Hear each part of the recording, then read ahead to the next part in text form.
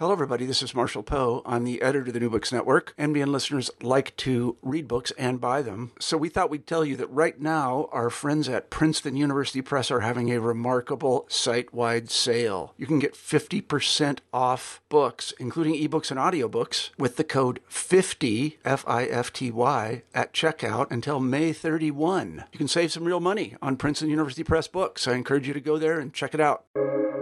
Welcome to the New Books Network. But he will be saved, but only as through fire. So it's not heaven, it's not hell, it's after death, it's at the judgment. And it is a state of being where people are being purified of imperfections. That, my friend, is an excellent definition of purgatory. Catholics believe in purgatory, a state of purification and expiation that helps us get home to God after death. To Protestants and others, this may seem outlandish and outmoded, a way of thinking. So I asked Tim Staples about it. He's director of apologetics and evangelization at Catholic Answers, and he was himself a Protestant in his earlier years. He explains church teachings and supplies a thorough scriptural defense of them as we talk about purgatory, heaven, hell, and eternity on Almost Good Catholics. No one is predestined to hell. Sorry, John Calvin.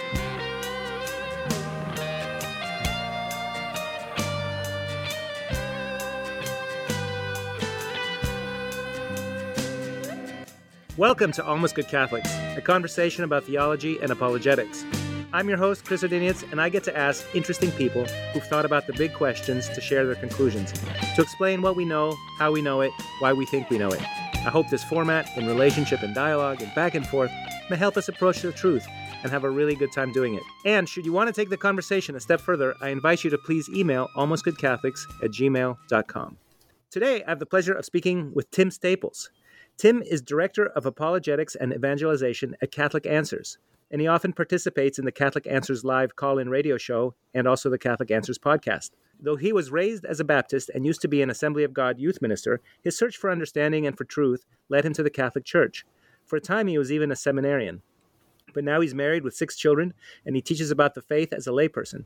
He's the author of Behold Your Mother, a biblical and historical defense of the Marian doctrines in 2014, and 20 Answers, Mary, in 2016. It's not every day I have a Catholic apologist on my apologetics podcast, so I'd like to ask you about our very Catholic doctrines of purgatory and related topics. And welcome to the show, Tim. It is great to be with you, man. Thanks for having me. Oh, thank you so much for joining us. I understand you have a joke. Yeah. Now, of course, I'm going to wink when I say this is a true story now. But all right.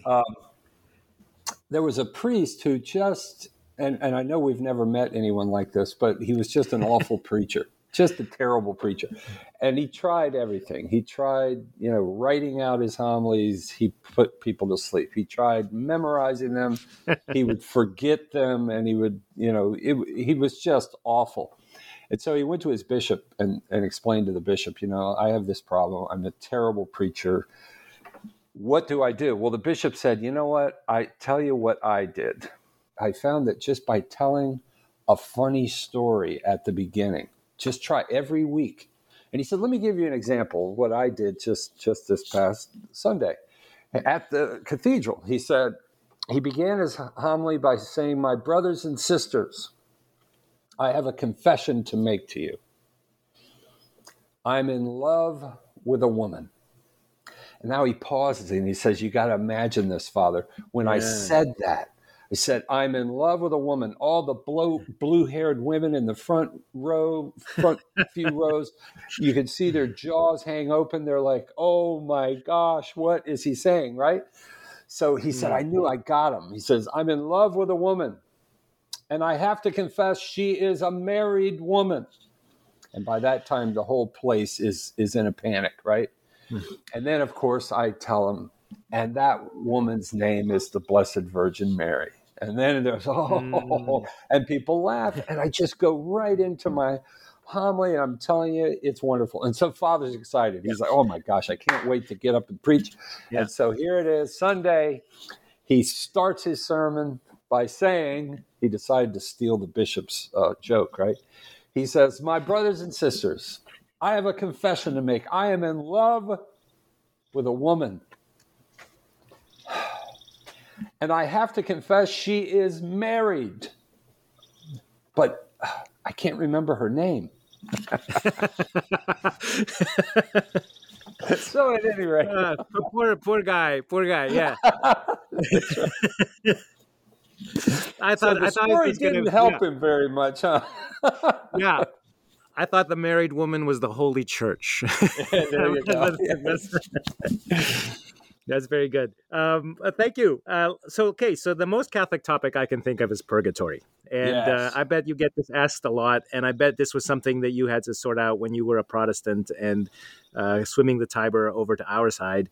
Absolutely. You know what? Yeah. I got to tell you, Chris, the topic of purgatory is the number one. In fact, I wrote a blog post for Catholic Answers at our Catholic.com.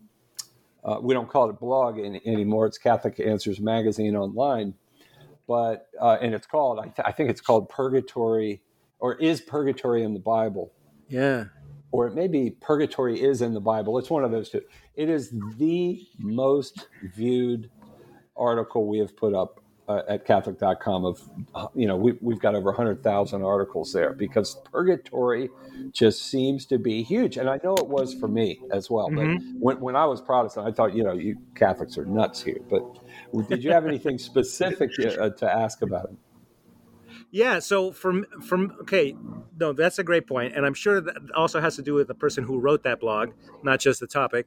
But I would say that look, the mystery of purgatory is that we speak about it so concretely, as if we understand its dimensions and its length and things like that. And yet, everything in the afterlife is so far beyond the veil that it's very hard for us to understand. Or speak about things the way we speak about, like, okay, I'm going to fly over to Denver and I'm going to be at the Denver airport. It's going to look like this. Sort of after you die, who really knows? And we don't know how much of it is concrete, how much of it is metaphorical. But here's something that we Catholics speak about as if we really knew, So what do Catholics say? I'm looking at the catechism here around 1030. Yes. About purgatory. Right. And I wonder if you could explain what is the authoritative view on purgatory, and how do you think about it? Right. Well, yeah, that's an excellent little section there. It's only 3 paragraphs, and I recommend all the listeners to read it because it's really succinct and wonderfully stated in the Catechism, sections 1030 to 1032. But I like the way you phrased the question because, what do we know?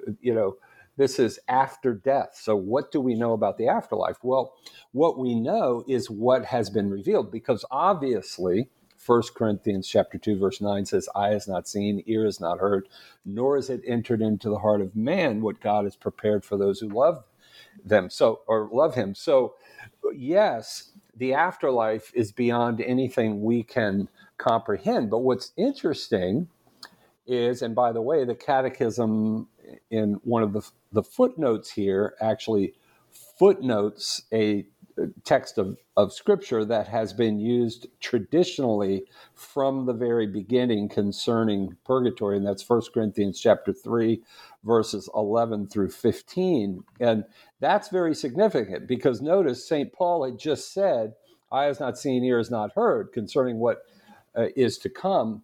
And yet, in the very next chapter, St. Paul, of course, the Holy Spirit through St. Paul, reveals certain things about the afterlife. And so what we can know about the afterlife is what has been revealed to us in Scripture and tradition as it's interpreted by the magisterium of the Church.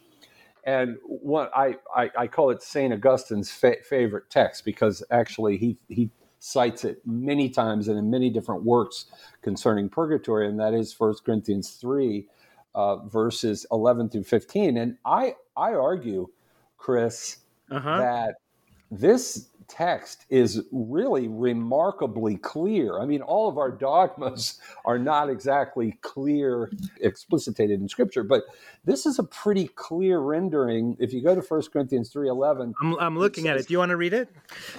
Yeah. No other foundation can anyone lay except that which has been laid, which is Jesus Christ.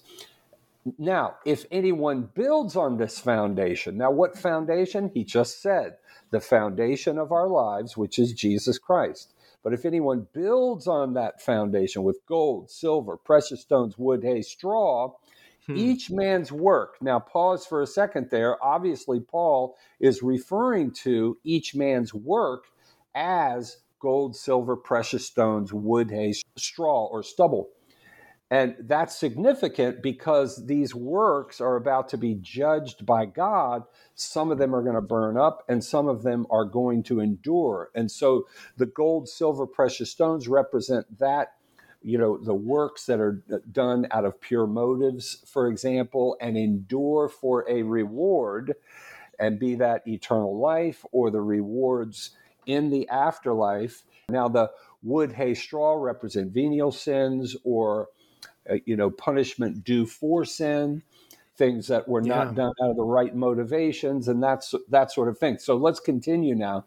If anyone builds on the foundation with gold, silver, precious stones, wood, hay, straw, each man's work, that is the silver, precious stones, wood, hay, straw, will become manifest for the day. Now, many translations will capitalize that day there, and that's actually a good translation because it's talking about not just any day, but the day of judgment.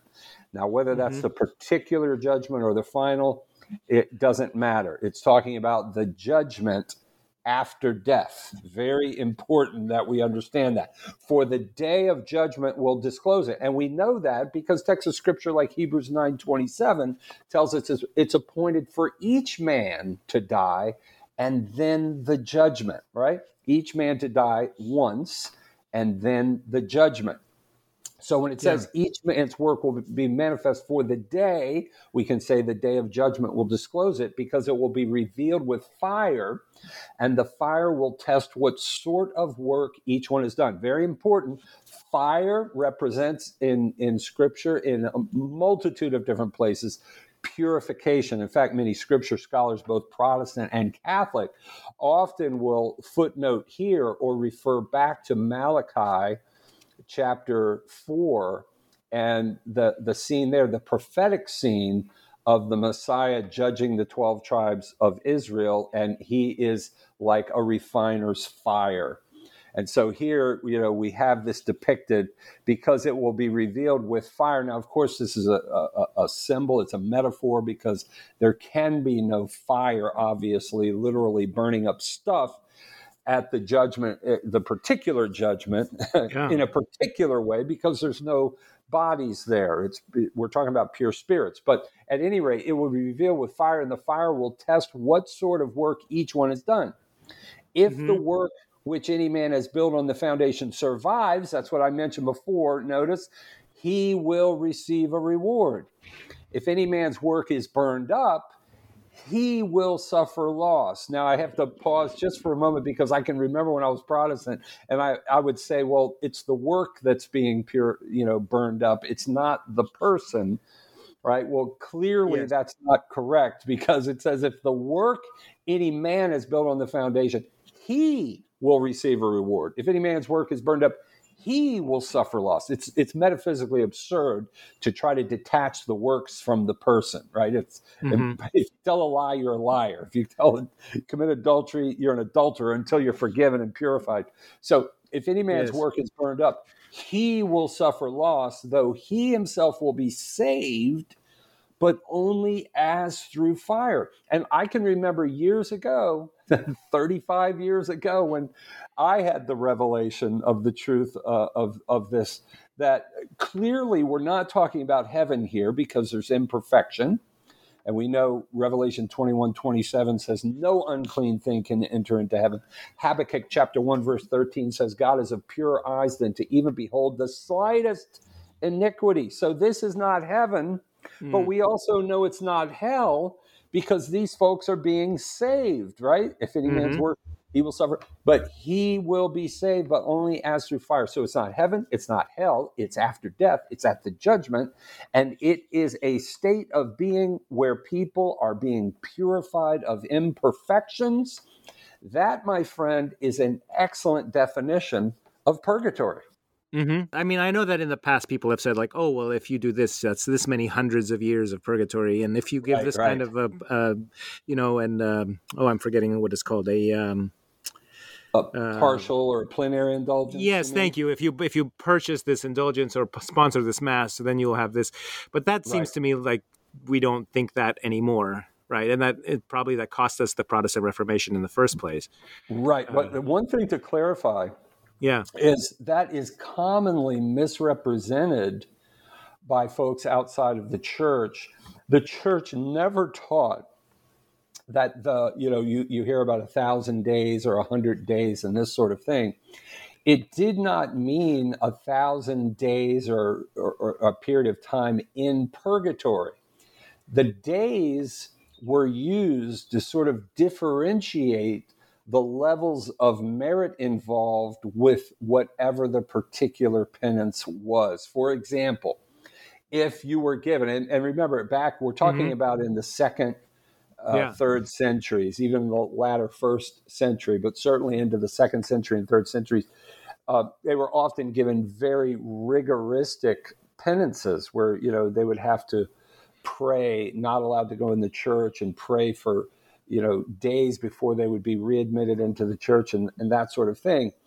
And so there was confusion about the days thing. No, the point was that because of the fact when the Pope exercises the keys of the kingdom and declares that this particular act of penance, let's say praying, a rosary a day Hmm. for, now I'm sort of anachronistically reading the rosary back into the second century, but just for argument's sake, pray the rosary every day for 5 days, and that will represent 100 days. Gotcha. Okay. Yeah. Now, that doesn't mean 100 days off your purgatory time, but it represents, because the Pope has exercised the keys of the kingdom, and in effect, your acts of penance are being joined together with the infinite merits of Christ and the merits of the saints and martyrs who have gone before us. Their merits kind of supersize your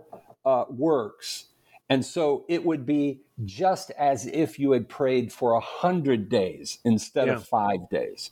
So, that's just a way of the church helping folks to understand what we're talking about when we talk about purgatory and in the idea of indulgences, that is the Pope exercising the keys of the kingdom in remitting temporal punishment due for sin. And so it's not a matter of this is going to take time off your purgatory. No, this is talking about the merits of the works involved. Now, what Paul VI did in 1966 is he completely overhauled the indulgence system. He got rid of all of the days stuff. That's all Hmm. gone now, because not because it was wrong. It was actually a very good and biblically sound system, but it did lead to a lot of confusion, and that's why Paul VI took us now to simply plenary indulgence and partial indulgence. No, that if you do this particular work, and remember, it's not as though it's sort of this mechanistic. If you do this, it's like you put the coin in the can, and as it clinks in the bottom, a soul springs from purgatory, as Johann Tetzel was Yes. famous or infamous for saying, where he Yes. kind of Yes. Yes. he exaggerated and he made it too mechanistic. He wasn't Hmm. theologically incorrect, but he was kind of like a TV preacher. I mean, he was just going on. Hmm. But at any rate, the point is, it's not a mechanistic sort of thing, because in order to gain a plenary indulgence, you have to do the work that that is prescribed by the church. Let's say it's praying the rosary before an exposed Blessed Sacrament with at least 3 or 4 other people, or that sort of thing. Yeah.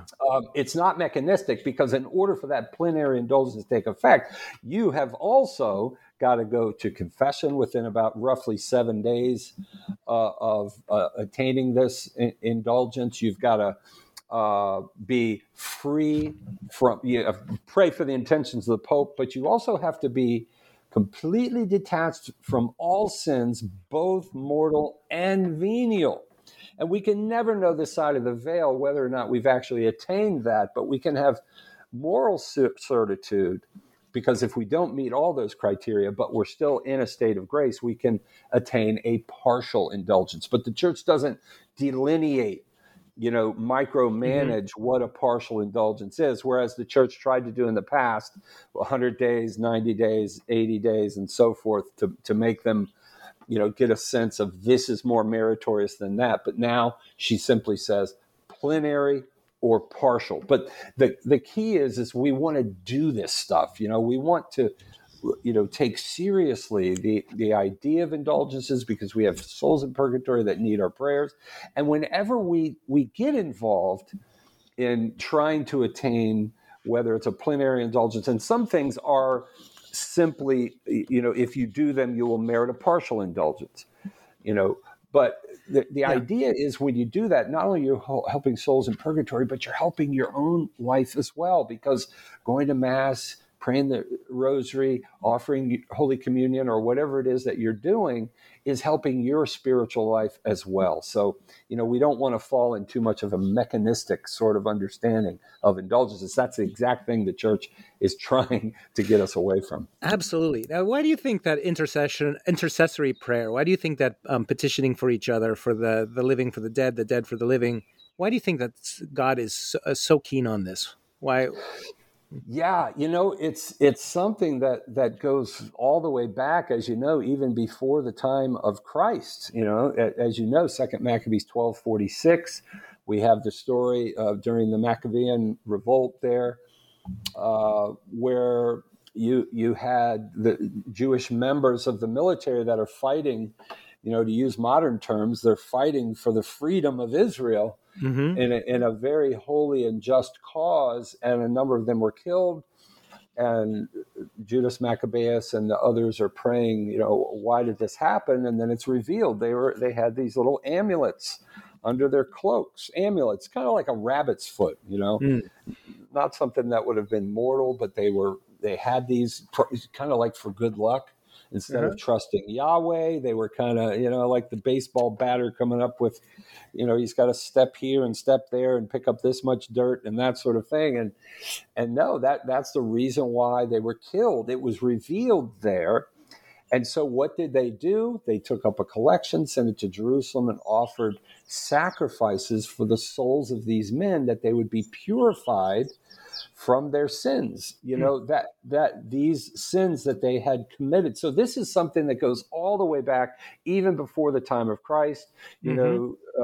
Jesus alludes to it, both with the giving of alms. He says in Luke 11:41, give alms and behold, all things are clean to you. That the giving of alms is a way you can be purified, and others as well. He indicates as well in Matthew chapter 10, verse 32, whoever sins against the Son, his sins can be forgiven, but he who sins against the Holy Spirit, his sin will never be forgiven, neither in this age or in the age to come, meaning that there are some sins that can be purified in the next life, and we saw it in 1 Corinthians 3:11 through 15 too. So this is rooted in the Old Testament, believed obviously in the New Testament, but I think to get at your question, which is a very good one, it's really been more fully revealed in the New Testament exactly why this is so, in the revelation of Jesus Christ and the fact that through baptism now we are incorporated into the body of Christ. This is a concept the Old Covenant people of God could never have imagined. Of course, the incarnation is something they could have never imagined, but the fact that we are incorporated into the body of Christ and we're empowered by Christ to be able to communicate graces to each other. This is foundational to the understanding of purgatory, indulgences, and so forth. The idea being, and you can read this in 1 Corinthians 12 through 27. You can read it in Romans chapter 12, the idea that we are a body. You think of it this way: a mortal sin, kills the life of God in the soul.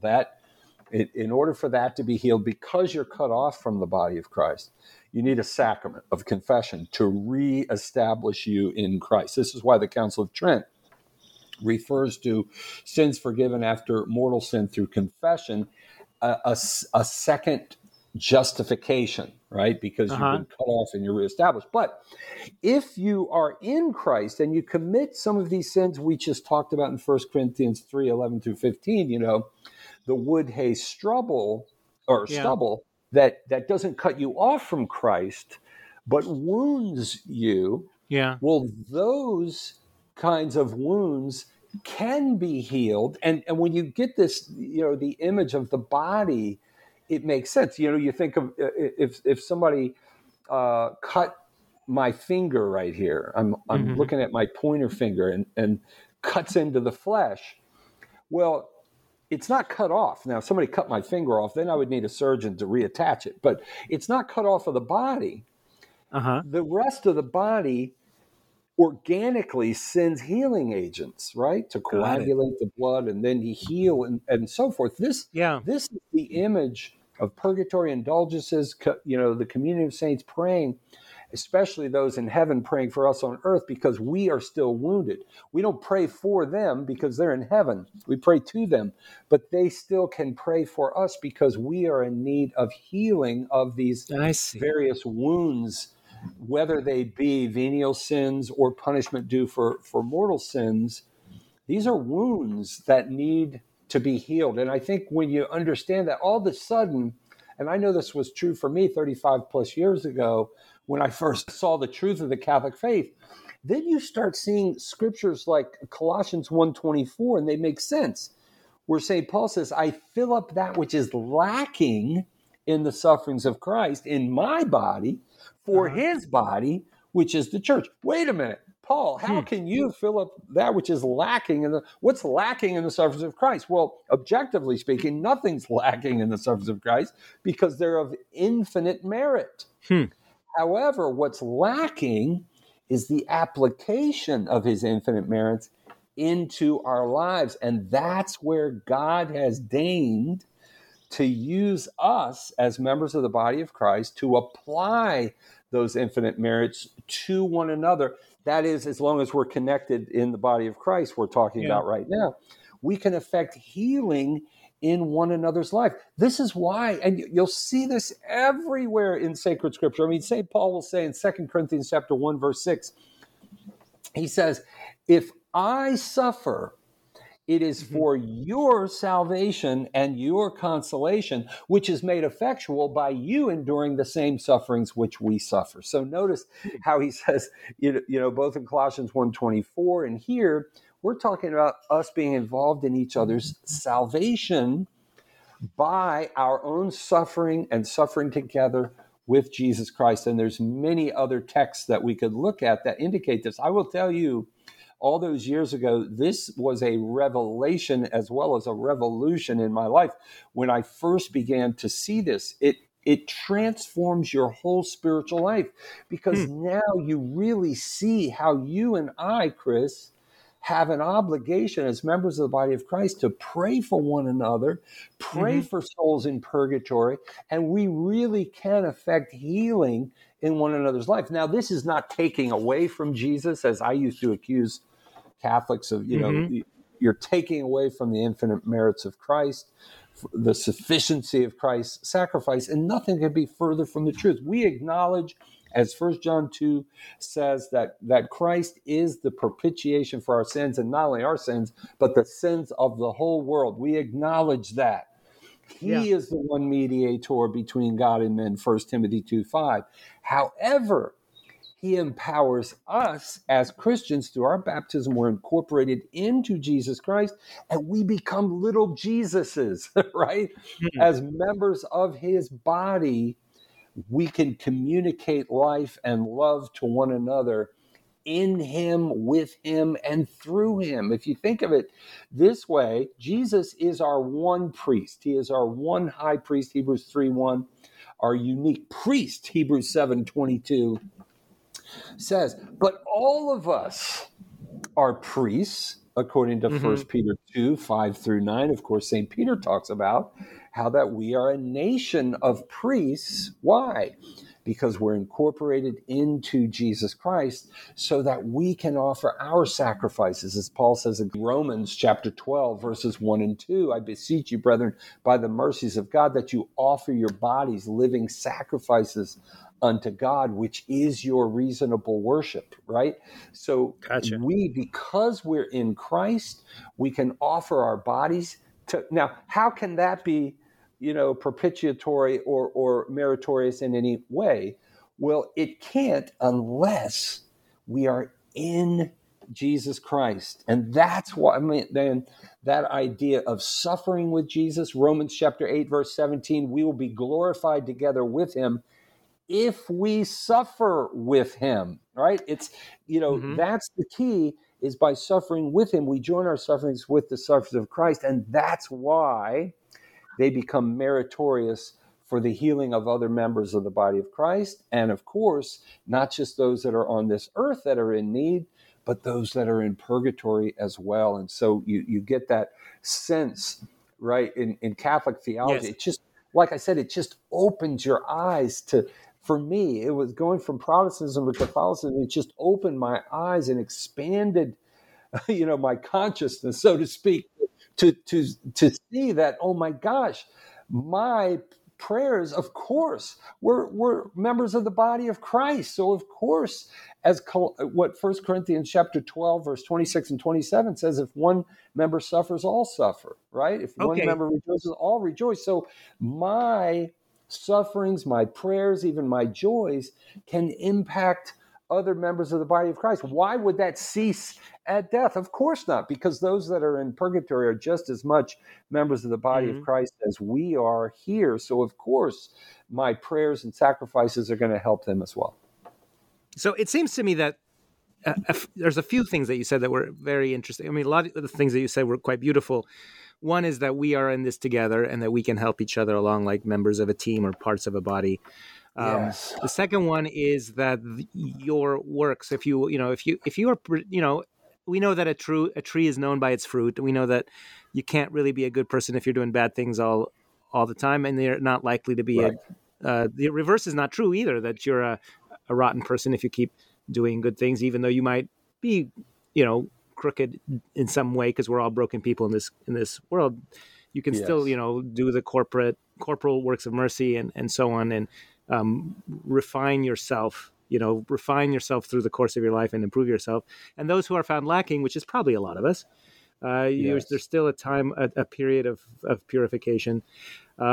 It's a little bit, the straw and the hay and it reminds me of Three Little Pigs. And when their judgment came, That's right. It's only the one who built out a brick. But in the version that we got, in this, the kinder, gentler version that my kids had is like the pigs all ran to the other pig's house and they were fine at the end. Whereas when I was a kid, like, no, you got gobbled up. And so I really do prefer that the pigs are helping each other out when calamity strikes. And it feels very Catholic in that kind of the communion of saints and that. Do you understand eternity as just a really long period of time, or do you understand eternity as kind of a different kind of space outside of time, where like, okay, this world is over, let's go over here. Some are going to choose to be with God. Some, because of their stubbornness and rebellion, are going to choose to be away from God, which is how the Catholic Catechism describes hell. If that's the way I've always seen it, but the idea that there's a period of purification, to me, like, that's introducing time back into something which I thought had no time. That's eternity. How do you think of time in terms of eternity? Yes. Well, I recommend highly a book by Cardinal Ratzinger called Eschatology. It's absolutely brilliant. And is it very hard to read? Or it's one of his thicker books. I love reading Ratzinger. Yeah.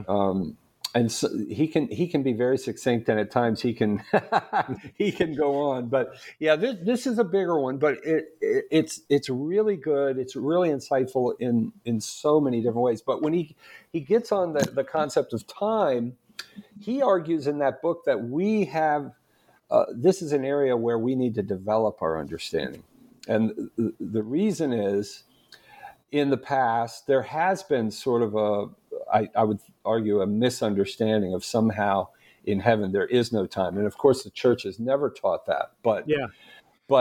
There is the time shall be no more. It's not that time in no sense will exist, but time will not be as we understand it now. Because in heaven, and in fact, Cardinal Ratzinger points out that there are different kinds of time because we're talking about different states of being. Now, of course, God is in the strict sense outside of time, in an absolute sense. There is no time with God. He is in the eternal now. But even with the angels, there's a kind of time because they have a beginning and no end. They were created. And they, even though they don't go through space the way we do, moving from here to there, they do cause their presence to be felt here and then there in accordance with the will of God. And they're willing to be here and willing to be there. They don't travel through space the way we do here, but there is a sense of motion, right? There is a motion. Their presence is because they're not omnipresent. Only God is. They cause their presence to be felt here and there. And so there's a sense in which they, in their state of being, and Ratzinger would argue that these are states of being, right? You might want to say dimensions. It's a kind of, what physicists talk about with dimensions. I'm okay with using that kind of language, but it's really it's a different state of being. And so for us, this side of the veil is very different than on the other side of the veil, because here, of course, our time is regulated, by the clock, the motion of the physical bodies of our universe, and so forth. Night, day, 24 hours, and all of that. But all of that is gone when we die. There is no more. We don't get tired. We don't go to sleep. We don't get up in the morning. There's not time in that sense, but there still is, because St. Thomas Aquinas gets into this as well in the Summa, the fact that we will have bodies indicates that we will still move from here to there. And that's the definition of time, is the measurement of motion of physical bodies. And so there's some sense of time, but it will be radically different than what we experience now. And so we can't quite fully grasp it, but we can at least get a sense of there will be a kind of time, but it's not time as we understand it now. No, that makes sense. And, of course, sometimes even the vocabulary is lacking because we have no idea what it's going to be like. And if we do have an idea, we don't remember. What we have, a real important distinction to make, is we do know certain things about eternity because certain things are revealed. But what is even that which is revealed is like still behind a veil. As St. Paul says in 1 Corinthians 13:12, we now see as through a glass darkly. Right. So we do see there are certain things that are revealed and that we can know, but we're like looking through a glass darkly. But then we will see, when we see him face to face, we will know even as we are known, and so forth. All right. So I totally agree that we look through a glass darkly. That makes perfect sense. And I think the parables that Jesus gives us really work well to help us understand. For me, the purgatory, the parable for purgatory is, there's a feast and or there's a wedding feast, Jesus says, and everyone's invited, but some people come unprepared and some people come with dirty clothes. And instead of being cast out into where there's wailing and gnashing of teeth and so on, it's kind of nice. Like, it seems like a place where you can go really get your clothes clean because you forgot. Right. Some people because they were ignorant. Most of us because we were lazy and weak and self-indulgent, and we had the priorities wrong. But it is a different kind of category of people who would like to be at the feast but are not prepared, versus the other kind, which is how I understand hell. People are like, absolutely no way am I coming to this party. I don't want to be anywhere near it. Right. That seems to be like kind of rebellion that gets you. Is that a fair assessment? Because I'm very uncomfortable with the kind of hell where, you just didn't do enough good things, or you didn't get to confession in time before you were hit by the car. So Tough luck. I love the way the Catechism of the Catholic Church Yeah. in section 1033, I believe it is, says that hell, by definition, is definitive self-exclusion from communion with God and the blessed. I think that's so succinct. I wish I could be as succinct as that catechism is so often, because it's so wonderfully done. Because think about it.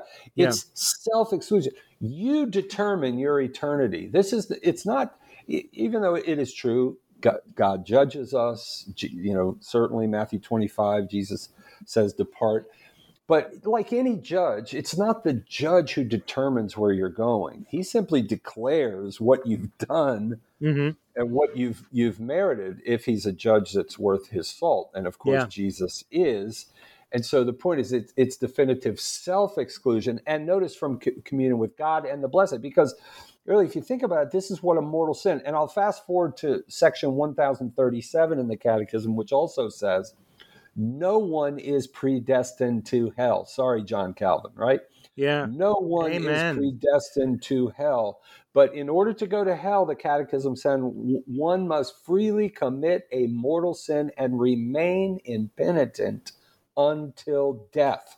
So those two sections really lay it out. And if you think about it, what is a mortal sin? I mean, let's say I commit a sin of, say, adultery. What am I doing? Number one, I'm saying, God, I don't care about you. I don't care about your law. What do I care about? Me, right? Yeah. I am excluding myself from communion with God. And what am I saying to my wife? Right? I don't care about you. I don't care about the covenant we established with each other. What do I care about? Me. And so it's definitive self-exclusion from God and communion with the blessed. That's the nature of sin. It's the nature of mortal sin.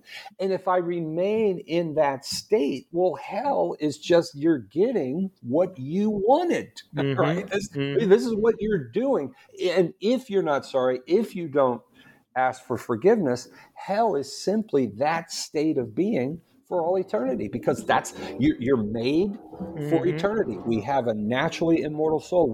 We are going somewhere. And if you don't want to be with God, which is what you're saying, in any act of a true and free act, which necessarily has to be in order to be mortal, that's what you're saying. I don't want God. I don't want neighbor. Welcome to hell. Yeah. No, that's perfect. It really is good news, especially for those of us who are, bumbling around here on this planet, trying our best and failing over and over again. I wish I could listen to you for another hour. I just have to go get my kid to soccer, and I know you have a conference. Would you be so kind as to say a blessing for us and our listeners and our world, and we'll leave it there. Absolutely, and I'll ask you to pray for me as well tonight, that my conference talk goes well. In the name of the Father, and of the Son, and of the Holy Spirit. Heavenly Father, we're so grateful to you for allowing us to be alive, and not just to be physically alive, but to be spiritually alive in you. And for all those listening, if anyone's not spiritually alive in you, we pray for the grace of repentance so that they will go to confession and be restored, or if need be, become baptized and enter into new life in Jesus Christ. But we're thankful to you, Lord, for the many gifts you have given us, the gift of your word, the gift of your Son, Jesus Christ, the greatest gift in the universe, the gift of the church, the sacraments, our families, our friends. There's so many gifts that you give us. Lord, please bless us and bless all of them, and help us all one day to be joined together in heaven for all eternity. That is our ultimate prayer. In Jesus' name, amen. In the name of the Father, Son, and Holy Spirit. Amen. Nails, spear shall pierce him through the cross. Be born for me, for you, and hail, hail the Word made flesh, the babe, the Son of Mary. Chris Udinians and Tim Staples recorded this conversation, episode 56, on Tuesday, April 4th, 2023. It was the feast day of St. Isidore, Archbishop of Seville in the 7th century, who was instrumental in the conversion of Arian Visigothic kings and establishing a liturgy in Spain. The music for our program comes from Josh and Margot of the Great Space Coaster Band. Check them out at www.gscoasterband.com. Our logo, the image of the dog, comes from a window in a Spanish monastery at Santo Domingo de Silos, which the Dominican Friars of England, Scotland, and Wales kindly let me take from their website, www.english.op.org. I'm Chris Odinius. Thank you so much for listening. Email me at almostgoodcatholics@gmail.com. I answer every email, and I'll talk to you soon. This is Christ the King, whom shepherds guard and